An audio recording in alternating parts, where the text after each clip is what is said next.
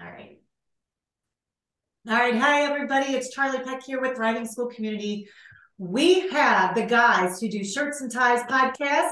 It's so exciting. Brian and Casey are here. Guys, welcome to the show. Thanks for having us. Yeah, thank you so much. Appreciate it. Is it weird knowing who's going to talk first? Kinda. That's funny. Sorry, because so my partner and we wrote a book together, and we've done podcasts and stuff together too.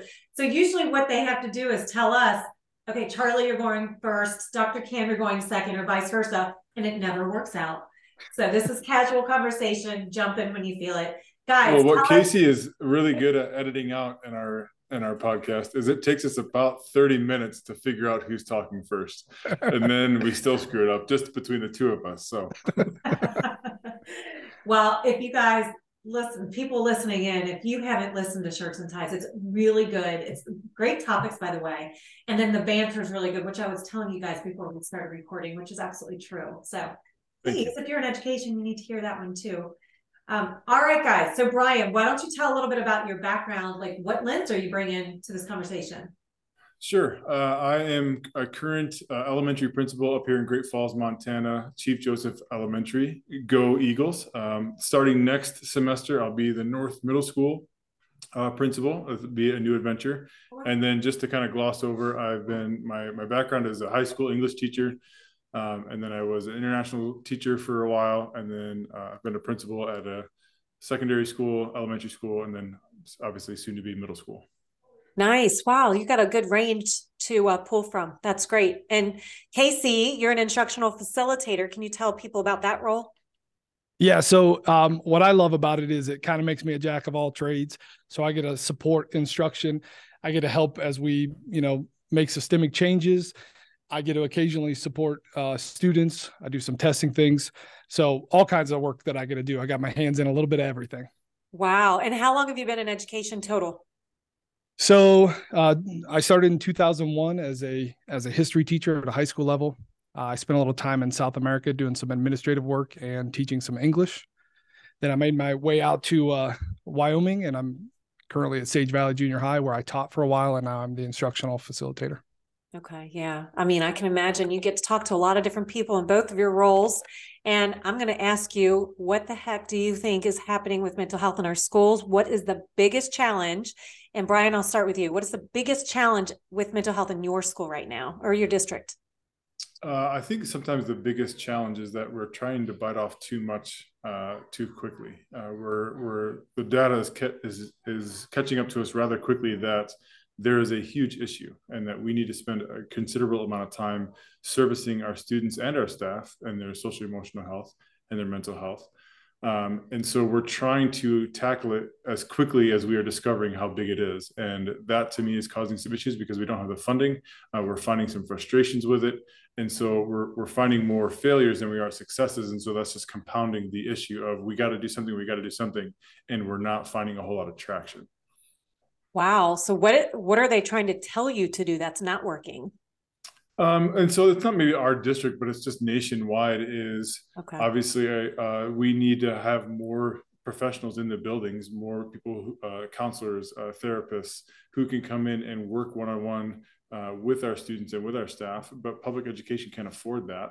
And so for our district specifically, I think we are above the norm on how much we're pumping into this field, but it's still not enough. Our therapists and our counselors and our support staff, they're still stretched beyond what they can handle, and now they are experiencing the burnout and the stressors of this burden. So there's just not the space and the capital and the ability to pump education full of this because it's not been a holistic national enterprise yet. That's a really good way to put it.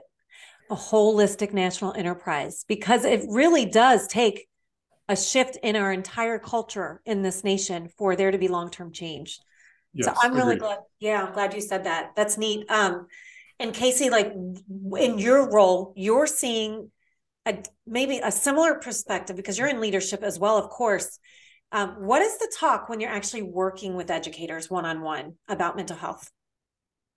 Yeah, so I had a chance to kind kind of lead a conversation with my whole staff as we try to take on some of these challenges in the way that we can, which is just in-house, right? Because we have limited control over what we can do externally. And I just started by saying, guys, I get it. We're stressed. We're depressed. We could all use a little rest. And it got a little chuckle, right? Yeah. But in reality, it was like, no, this is true. We are feeling stressed and depressed. And as I've tried to kind of wrap my mind around what this is and what the challenge is, what I started to realize, and as I've engaged in conversations with the teachers, is the reasons teachers choose to teach, those things are starting to crumble. And I've kind of identified three things. A lot of teachers get into teaching because it's a service. They want to serve their communities. They want to shape futures, right? But that's come up under a bit of attack because, one, education's been politicized, right? That's a national issue. And then even as we start to see a teacher shortage, we've started to reduce the requirements to be a teacher, which is changing the perspective on how professional this career is. And also, I've mentioned this a time or two, but I think we're living in that era where the question is always, why are our schools failing? And what if you hear that question being asked so often, that's going to be demoralizing. I think another thing is teaching has always been a pretty secure job. It's a solid middle-class job. You also have some time for your family. It's one you can have a long career. You feel emotionally safe. And I'm not sure if those things are true anymore. I'm not sure if wages are keeping up. There's definitely some behaviors from students, some outside pressures. And then lastly, teaching has always been a profession where you have some level of autonomy.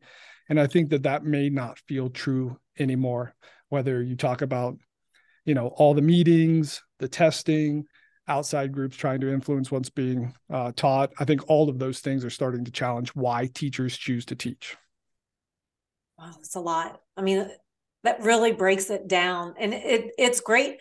I think everybody's been micromanaged before, but you put it in such a way where it's a systemic micromanaging. And that puts that in perspective for me. I don't know, Brian, what are your thoughts around that? Yeah, I think and the more issues that we encounter and the more issues that are placed on schools to deal with, right? It's becoming more and more the responsibility of schools to deal with all these social issues. The more schools, school districts, school leaderships feel the pressure to find solutions, which therefore reduces autonomy in the classrooms and autonomy in professional development, because we feel this more urgency to solve this problem and solve this problem and solve this problem. Well, now we don't have any time to investigate our own unique experiences, or just kind of have the ability to hang out with our kids and have these enjoyable relational days, because there's so many things we have to tackle on a day-to-day basis. Is it just as easy to say, and Brian, I'll direct this to you because I know you're an administrator, and I know, Casey, you have input to this as well. So feel free to jump in after Brian. But do you have any say in the PD? Like, let's say that you truly believe in trauma-informed, for example, which, by the way, there's buzzwords in education. We've got to be so cautious with that, resiliency. But anyway, and trauma's my background, but I'm really sick of hearing people say trauma and trauma-informed, because it's like, that itself doesn't solve the problem. That itself doesn't explain the behaviors all the time, right? But do you have like, tell me about the freedom you do have. If you're really seeing the need in your school, what can you do? I am fortunate to work in a district where our leaders are, I think, leading the way of education. They're thinking ahead. They're not reacting all the time. They are proactively considering. They're seeing what's coming down the line. And so with that sort of mindset does come an allowance of autonomy, because we're not simply reacting to everything that's happening to us. We've thought about it. There's already a plan in place. But I also think that is the job of every administrator, building administrator, is you kind of act as this go-between. Yes, you have your bosses telling you what needs to happen, and they're right, and they're good at saying, here's the direction we need to go, and here's how we need to get there. That's their job. And we take that, and then we say, okay, how can I kind of filter some of that, protect some of my staff if I can, but then also rearrange that language in such a way that my staff do feel like, where they want to go in that same direction, but they want to feel like they have a say in it. They want to feel like they are part of the process.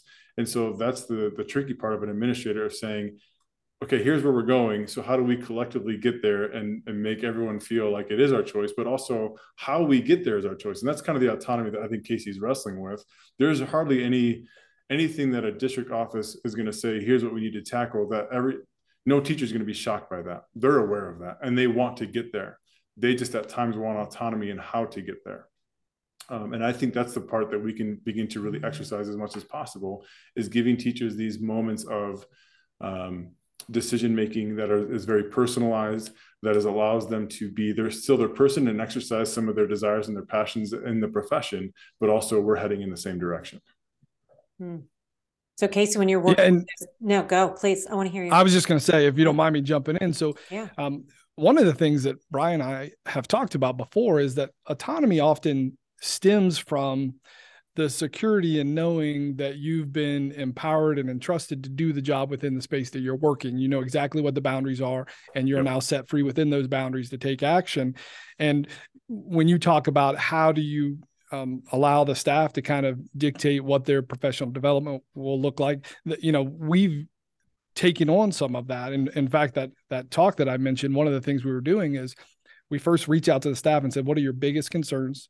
And student behavior really was one of them. And I think a lot of it is really just kids behaving in a way that's unexpected for secondary schools.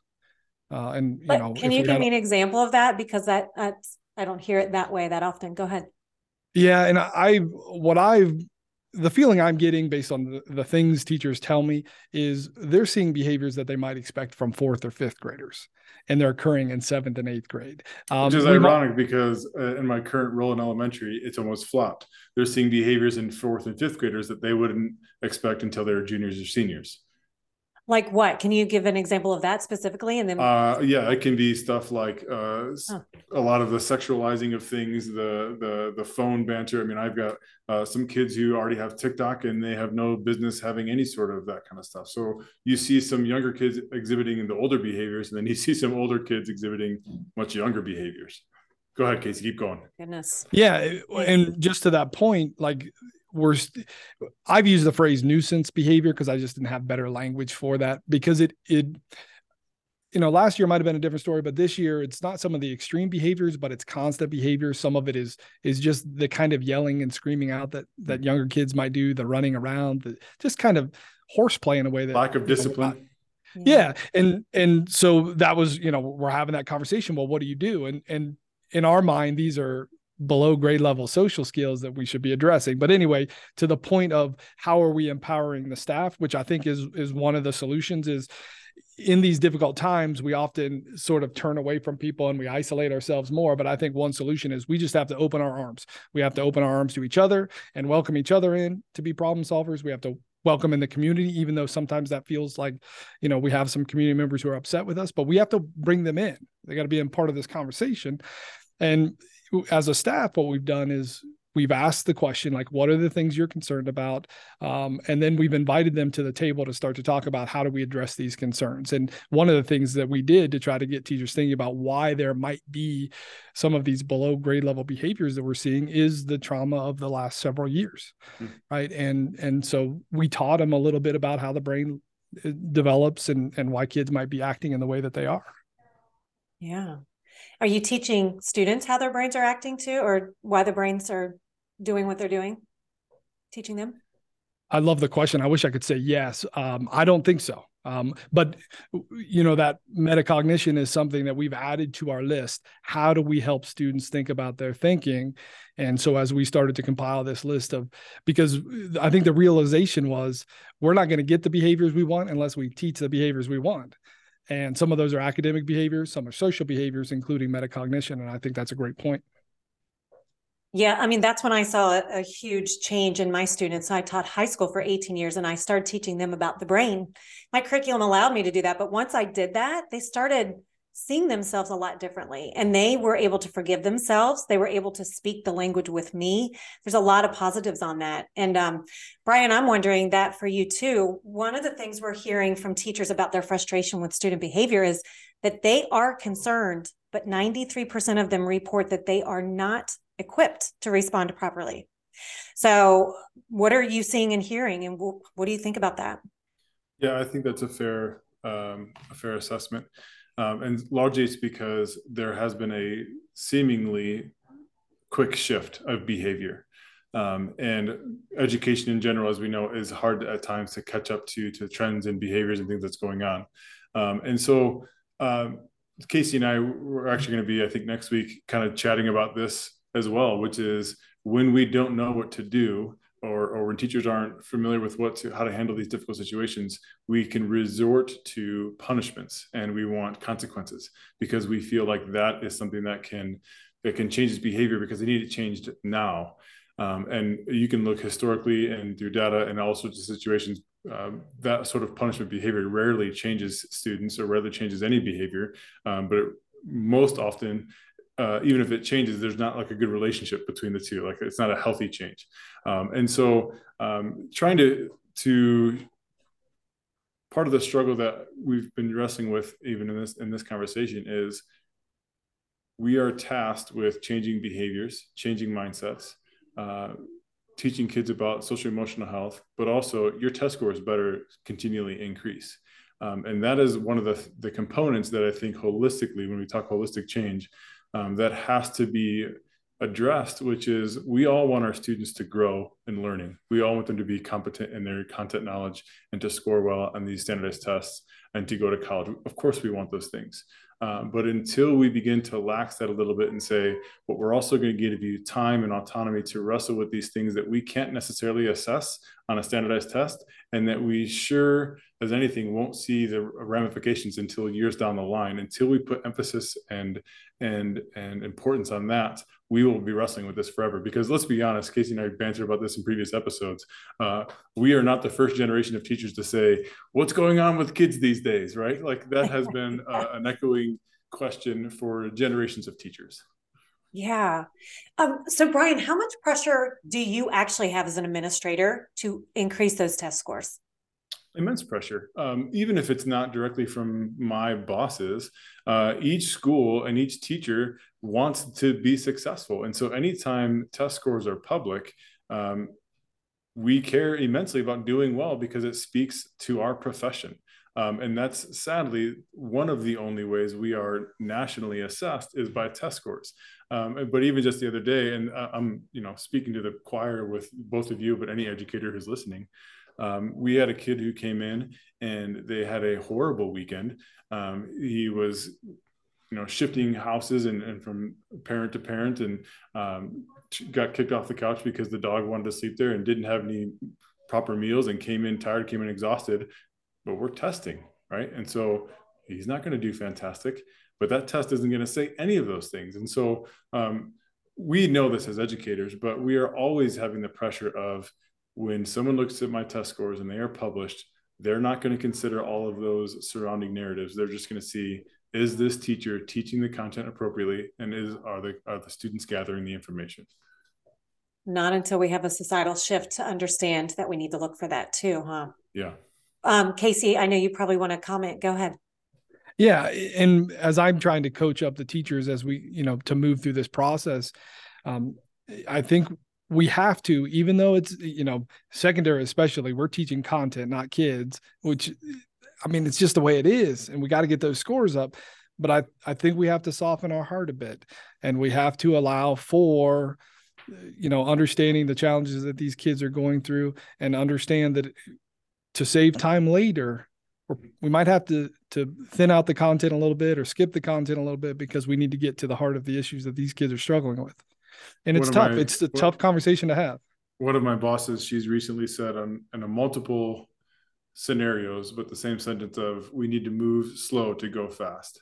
And I've really appreciated that perspective. In case you're hitting on it now, like there are plenty of moments in education that we really need to slow down so that we can move fast later on.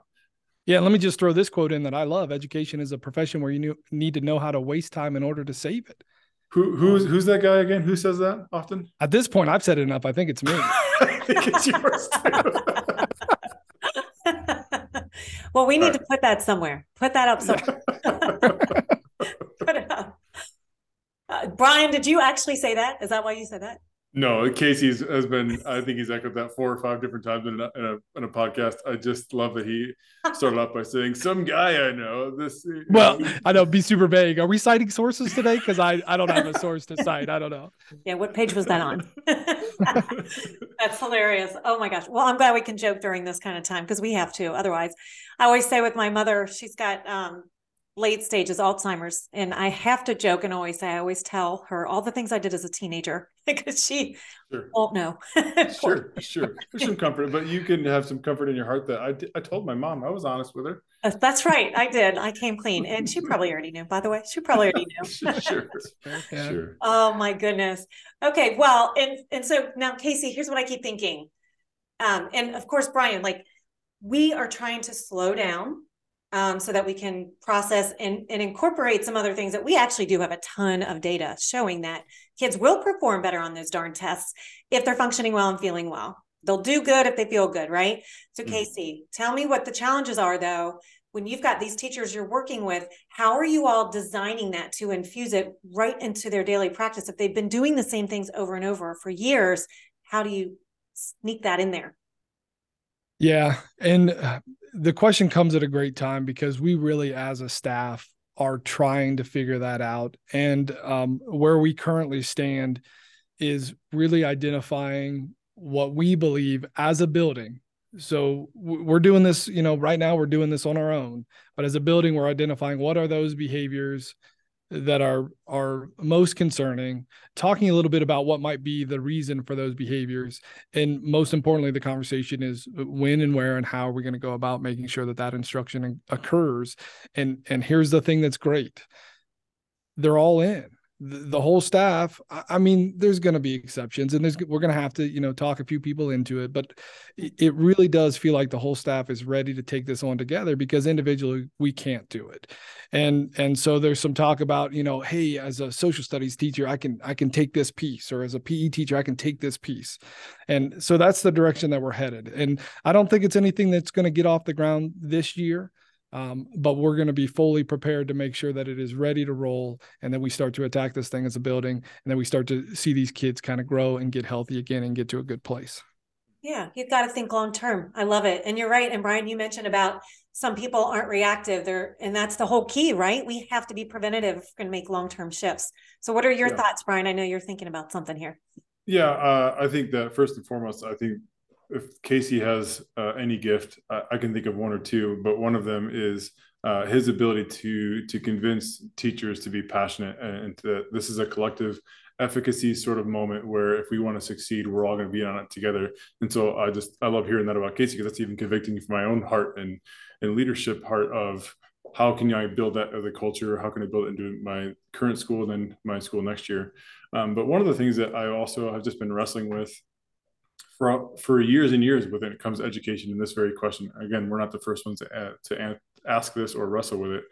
And one of the convictions that I'm trying to manifest in the people that I come in contact with, which is the confidence to know that if we are doing what's best for kids, and if we are providing a safe place for them, and our test scores right now are not great, that we have a confidence that that's okay, that we ourselves have to build into our own psyche and our own staff of we work hard, we care for kids holistically, we are building foundations with them that we believe and know that years from now will manifest themselves in positive ways. So if we have kids who can't read in elementary, and the curriculum says they need to be reading at this certain level, and we just say, you know what, we're not going to concern ourselves with that. We're going to concern ourselves with this child, and we're going to love this child and provide the foundations that this child needs right now, believing that if they feel safe at this young age, that 3rd and 4th grade age is critical for reading, but also passion for learning. And if we can build that into them, they might have low test scores for the next 2 or 3 years, but when they're 7th to 8th graders, or when they graduate, or when they go off and they become successful people who can manage through manuals, who can live a successful life, have a successful career, have a positive relationship with a marriage or a spouse or whatever it might be, and we think like, yeah, they've made it. We don't remind ourselves that often of those successes, and that's ultimately what we're here for. It just takes so much convincing that we care about that more when test scores are just so prevalent in front of your face. But I think every educator would say, Casey, you would say, I'm going to put you on the spot right now. I'm going to guarantee that next year or the end of this year or next year, as you were talking about, you guys are going to be collective efficacy, all that kind of stuff. Guarantee that every single kid raises their test scores 100% proficient across the entire school district. But none of those kids, or a good percentage of those kids, are not going to be quality people 10, 15 years from now. You would not trade that. You would not define your year as successful. But if we can say, some kids are going to grow, some kids won't, but you're going to really attach yourself and change the lives and hearts of several kids. You're going to give them a safe place for 2 years in your building or 3 years in your building, to the point that they're going to make better decisions 10 years from now. You would choose that every time. We just need to find ways to convince ourselves of that and remind ourselves of that, because the world of education is not going to do that for us. Yeah, there's plenty of data to support it too. Again, you look at Finland, they don't have statewide testing, they're national testing. They're not doing that. They're doing problem-based learning. They had a major shift in their system, and their numbers are fantastic. Their mental health has increased, right? They're seen as professionals. Those educators are professionals, and they're paid better. And because they're not focusing on the numbers. They're focusing on bigger, better things. So why then, and both of you all can jump in on this, and Brian, we'll start with you. Why then can't the United States, I know this is a big question, adapt to that? We know it can work, and Finland's not the only system that has shown success. And I know they're a smaller country, but come on, there's more there. There's a lot of SEL data. Don't get me started. So, and what we've been doing for the last 30 years, by the way, to mitigate the youth mental health crisis, it's not working. We're still in a crisis. We're still having problems.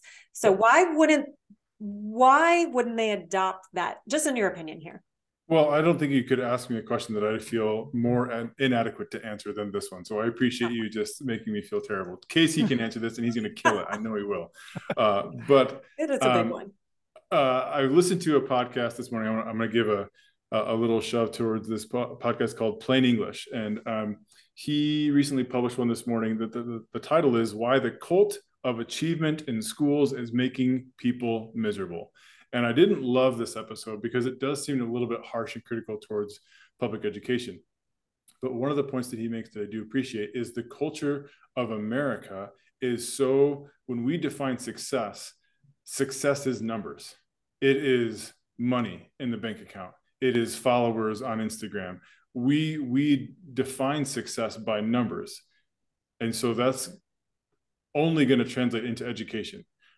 You're going to define yourself by your GPA score. You're going to define yourself by how many kids you graduate. You're going to, we are so number data driven, which data is not bad, but when we put the number as the success criteria, then nothing else is going to matter as much. And there's a ton of things that matter immensely to the success and to the beauty of life that you can never put into a data form or in numerical form. Casey, blow me out of the water. Give us the right answer. No pressure. I think the best analogy I can give is, so we've had this conversation about shifting towards standards-based grading, right?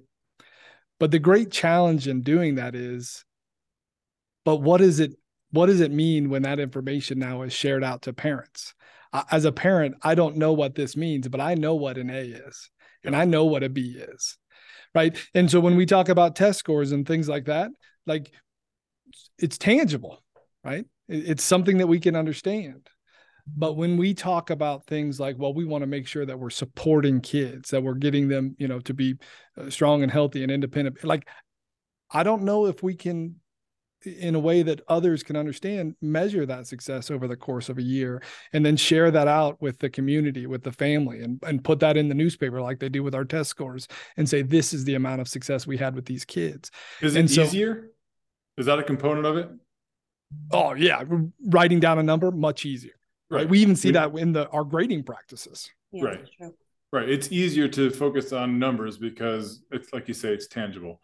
It's very intangible to sit or difficult to sit in a parent-teacher conference discussing a child who's struggling and you don't have anything concrete to grasp at. Yeah. Does that make sense? Totally. You guys remember that movie Summer School? Do you remember that old movie? It's aging us. I have no idea what you're talking about. Okay. So no, there's an old movie, Summer School, where the kids, they have to go to summer school. Anyway, at the end of the movie, he has to, it's Mark Harmon. And anyway, he's a teacher and he's like, he has to teach remedial English and he has to get these kids to pass the class in order to get tenured or something like that. Okay. Oh yeah. Right. And so at the end, not all the kids passed. So they were like, well, you're not going to get it. However, they were showing that it was how much they actually did improve. It's not that they passed, it's that improvement. And that was measurable, right? And I know people who in the world of SEL or in the world, whatever you want to call it, right, is the intangibles now can be measured because we're finding ways to do that because we're showing how valuable it is. So we are actually devising those tools so that we can measure it, so that it will be listened to. Because we have to listen to some data. Data is important in some aspects, right? Of course. So go ahead, Casey. What are your thoughts? One of the questions I always have when we get to this point is I always just wonder how supportive the community would be as we try to measure these things that might be tied a little bit to our values and our morals. And I think that is one of the challenges too, is we feel like it might be pushing up against something that we're wondering if it might go against our beliefs or something like that. Yeah, I think that's a fair component. You and I've wrestled with that before. And I think it's fair, or again, maybe it's easier because when we're dealing with science and English and math, most of the time, it's impersonal. But when we start dealing with character and morals, then it becomes very personal, and we shift. There's a much greater shift in terms of how we interpret morality and that kind of stuff. And so it's mucky and it's hard. And I do want to say that, like, in our building, we do try to measure some of these things. We have something called Sabers, for example, and it's an opportunity for students or for staff to try to kind of record with little tally marks where kids might be on certain, social emotional skills and behaviors. But even that, there's a little interpretation to it. Yep. When students do it, they're reflecting on where they're at. But it is kind of nice because if you get enough of that data over the course of the time, you could see growth. And so, I'm game for seeing better tools than that. But that's one of the things we've tried. Sure. Yeah. Well, what I'm hearing you say that it's important, but we're still there. It's very test driven right now, and there's a lot of pressure, not only on you all, but on the educators and the kids. And I'm not sure where do parents play a role here? Are they the ones putting pressure on you, or are they feeling pressure too? Yes. Okay. Right. Like, of course they are. And I think parents, they want the best for their child. And right now, the currency of them going to a good college is grades and GPAs. And so until that currency shifts, they just want what's best for their child. And so as long as we can guarantee that, and whatever track is going to get them there, that they will fall in line and they will get excited and they'll be supportive. But right now, this is our currency. It's a great way to put it. It's true. Go ahead, Brian. Or sorry, Casey, go ahead. Well, and unfortunately, I think sometimes we're failing to recognize that we're on the same team. One of the things that we've talked a lot about is the disconnect. A parent sends their kid, young kids, their babies sometimes, they send them off to school, and for 7 hours, they just don't know what's happening with that kid. And then the only contact that's made is over, behavior problems with grades. And so that's the relationship they have. Plus, parents are bearing the burden of whatever bad experiences they had in school. And I wish we could find a way to recognize that we're all on the same team. So when I say we've got to open up our arms, I know it feels unsafe right now, but we have to bring in more people to this conversation. We have to let people see what's happening in our schools, the great things that's happening in our schools. And we have to get teams of people in the community to build a consensus for how we're going to make this the centerpiece of the community. Nice. Yeah, you guys, there are rock stars positioned in our schools already. They have huge hearts. They are so willing to just absorb those tools that they can use and infuse right into their daily practice. We can't add more to them, their workload, of course. But yeah. Okay. So I know I want to honor your time. We are going to wrap this up. What I want to know, what is it that you're learning from doing your own podcast? What are you learning the most out of those conversations? So I'm going to keep my tradition going. And when it's final takeaways, I freeze and then Brian goes. So Brian, why don't you go first? Brian, let's start with you. Man, now I feel I'm in Casey's shoes. No, I think that's a great question.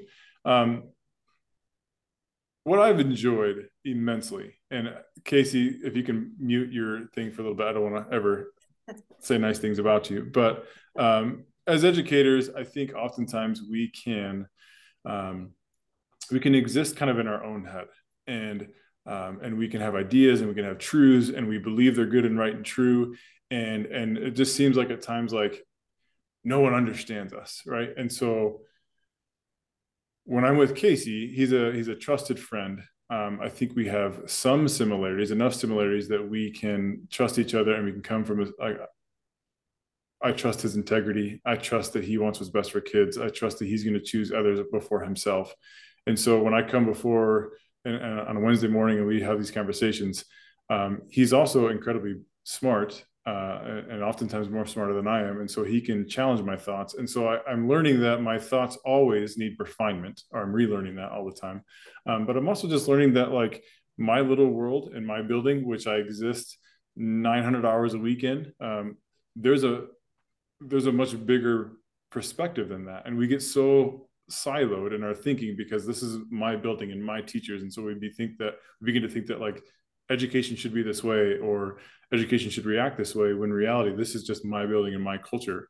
And so being around Casey is challenging me pretty consistently to see the broader perspective, to see from a different viewpoint, and acknowledge every now and then, which I don't think is all that often, but every now and then I might be wrong. For me, it's teaching Brian new things. He teed you right up, didn't he? No, honestly, one of my favorite things about education has always been the opportunity to think out loud with other people, to mess up with other people, and know that no harm comes from that, and that I can just be better for that. And if there's somebody I get to make mistakes in front of as I think out loud, I love that it's Brian. And so this thinking out loud, saying, I might have this thing in my head. I'm like, this is amazing. And then I say it out loud. I'm like, actually, maybe that's not great. And so it allows me to go back to the work that I'm doing. It allows me to think about like, what is the messaging I want to send to my staff? Like they need to hear certain things.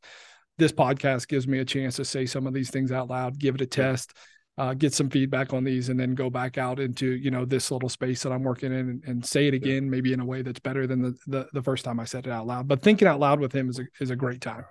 Yeah. And Charlie, if you can just let me circle back again. Casey and I, when we discussed this, we both are very competitive people and we want to do things well. And so we had a lot of conversations about like, what's the goal of this thing? And we decided rather quickly that if the goal is to become rich and famous, this is not gonna work.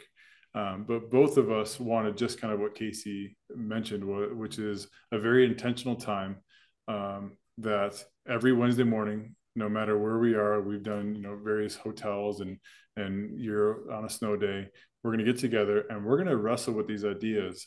And so it forces us to have conversations about topics that maybe I thought of on the drive home yesterday, and then it's kind of a fleeting thought, but if I put it on the board of discussion, I have to consider it, I have to come prepared, I have to think about it, and I have to hear some pushback. So we just kind of said, hey, we're just going to do this, and if people want to join us, awesome. If they don't, we are becoming better educators, better fathers, better people because of it.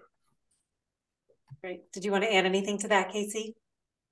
I mean, I don't want to compliment him, but that's well said, Brian. Yeah.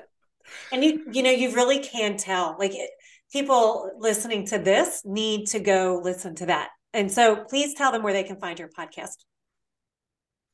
Shirts and Ties. It's just called Shirts and Ties. Shirts spelled SCHURTZ,